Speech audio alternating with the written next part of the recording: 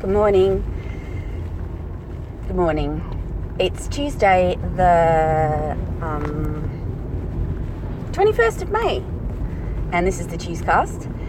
I didn't do one last week. I kind of thought I might start a bit of a break from doing this, but then Australia had our federal election, and the coalition government was returned not by a small margin either. There was a groundswell of support for the Liberal National Coalition in the state of Queensland. Analysts are sort of trying to work out which message got through at the moment. And I think this is when politics becomes really interesting, because it is about the analysis of the message that actually convinced a person to vote one way or another. And there's a commentary going around that that Labor's policy to get rid of these dividends on franking credits, which basically meant that people who were getting a return on an investment, like a dividend payment on stocks, would actually be reimbursed for the tax that had already been paid on those stocks at a corporate level.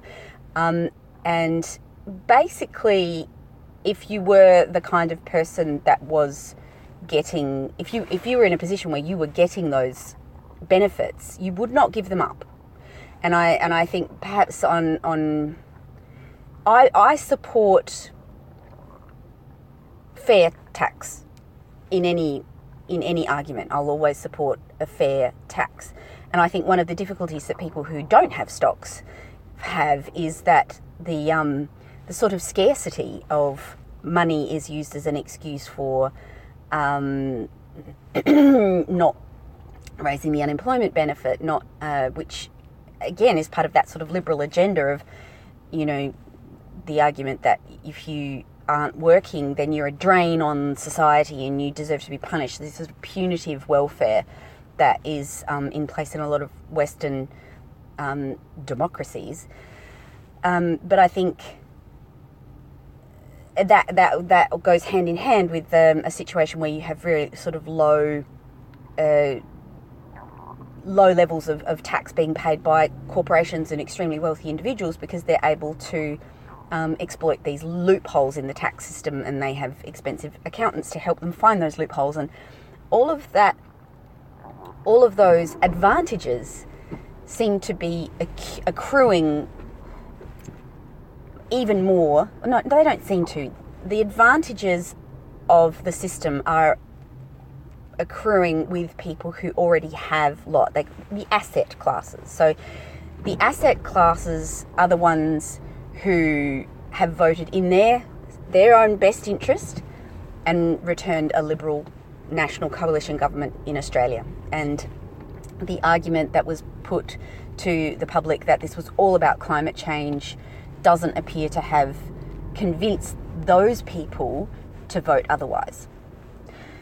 And on a more, because I am female and I am very passionate about equality, this particular podcast, whatever it is, thing, is always intended to be a feminist podcast. And with that in mind, I think the more alarming situation that's going on globally is the current pushes towards the restriction of access to abortion in the United States, because it's generally accepted that the actions that are being pursued at the moment in is Alabama and several other states. It's happening in several states, but the idea is that these changes will be challenged, and that the whole thing will go to the Supreme Court level. And at a Supreme Court level, they have the numbers on the Supreme Court bench with the placement of Brett Kavanaugh, who was the Supreme Court justice who was nominated by Donald Trump. It's sort of generally accepted that the groundswell of support for Donald Trump from Republican-held states and in the Republican Party, even though he was not a Republican when he first ran, when he first talked about running, the Republican Party decided to support him And this is the deal. We're watching the deal play out now. Trump has handed those interests what they wanted. He's keeping his part of the deal. And I personally believe that the restriction of women's agency in terms of controlling their bodies is a abuse of their human rights. But I don't think anybody really could legitimately be surprised that it's coming from Donald Trump, who has been openly contemptuous of women for a very long time. I mean, he really is a classic. He's that guy. He's that guy who fills you up at a party and then,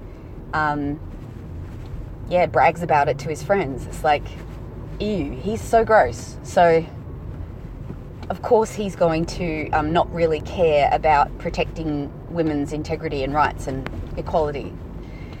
So, even though I am interested in the results of the Australian federal election, I do think there is a lot more going on than what was brought up in the election has actually managed to discuss. We didn't seem to manage to talk about women's rights. We didn't talk about refugees. We didn't talk about unemployment benefits. We didn't talk about housing affordability. We didn't talk about housing security. We didn't talk about the proliferation of residential development in the food bowl in the states, in all of the states really.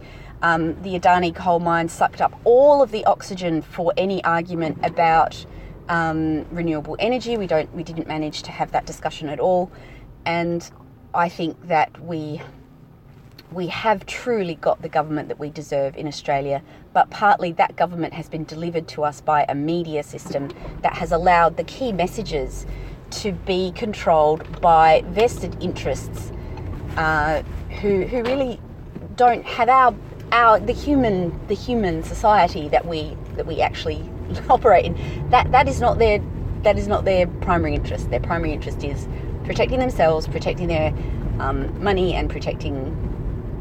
Yeah. Ugh, it's awful. Anyway, on that note, just keep analysing it, people. Keep analysing it. Keep thinking about it. Keep reading. Don't give up. You know, if you're not pleased with the result of this election, look at ways of getting involved.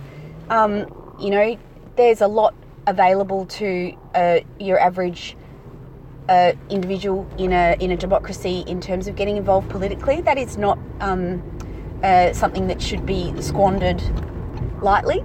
And if you want a different result, get out there and make a difference. So, in order to do that, you'll need to take care of yourself, take care of the other people around you that help you to get through your day, and I'll see you next Tuesday, because what else can we do?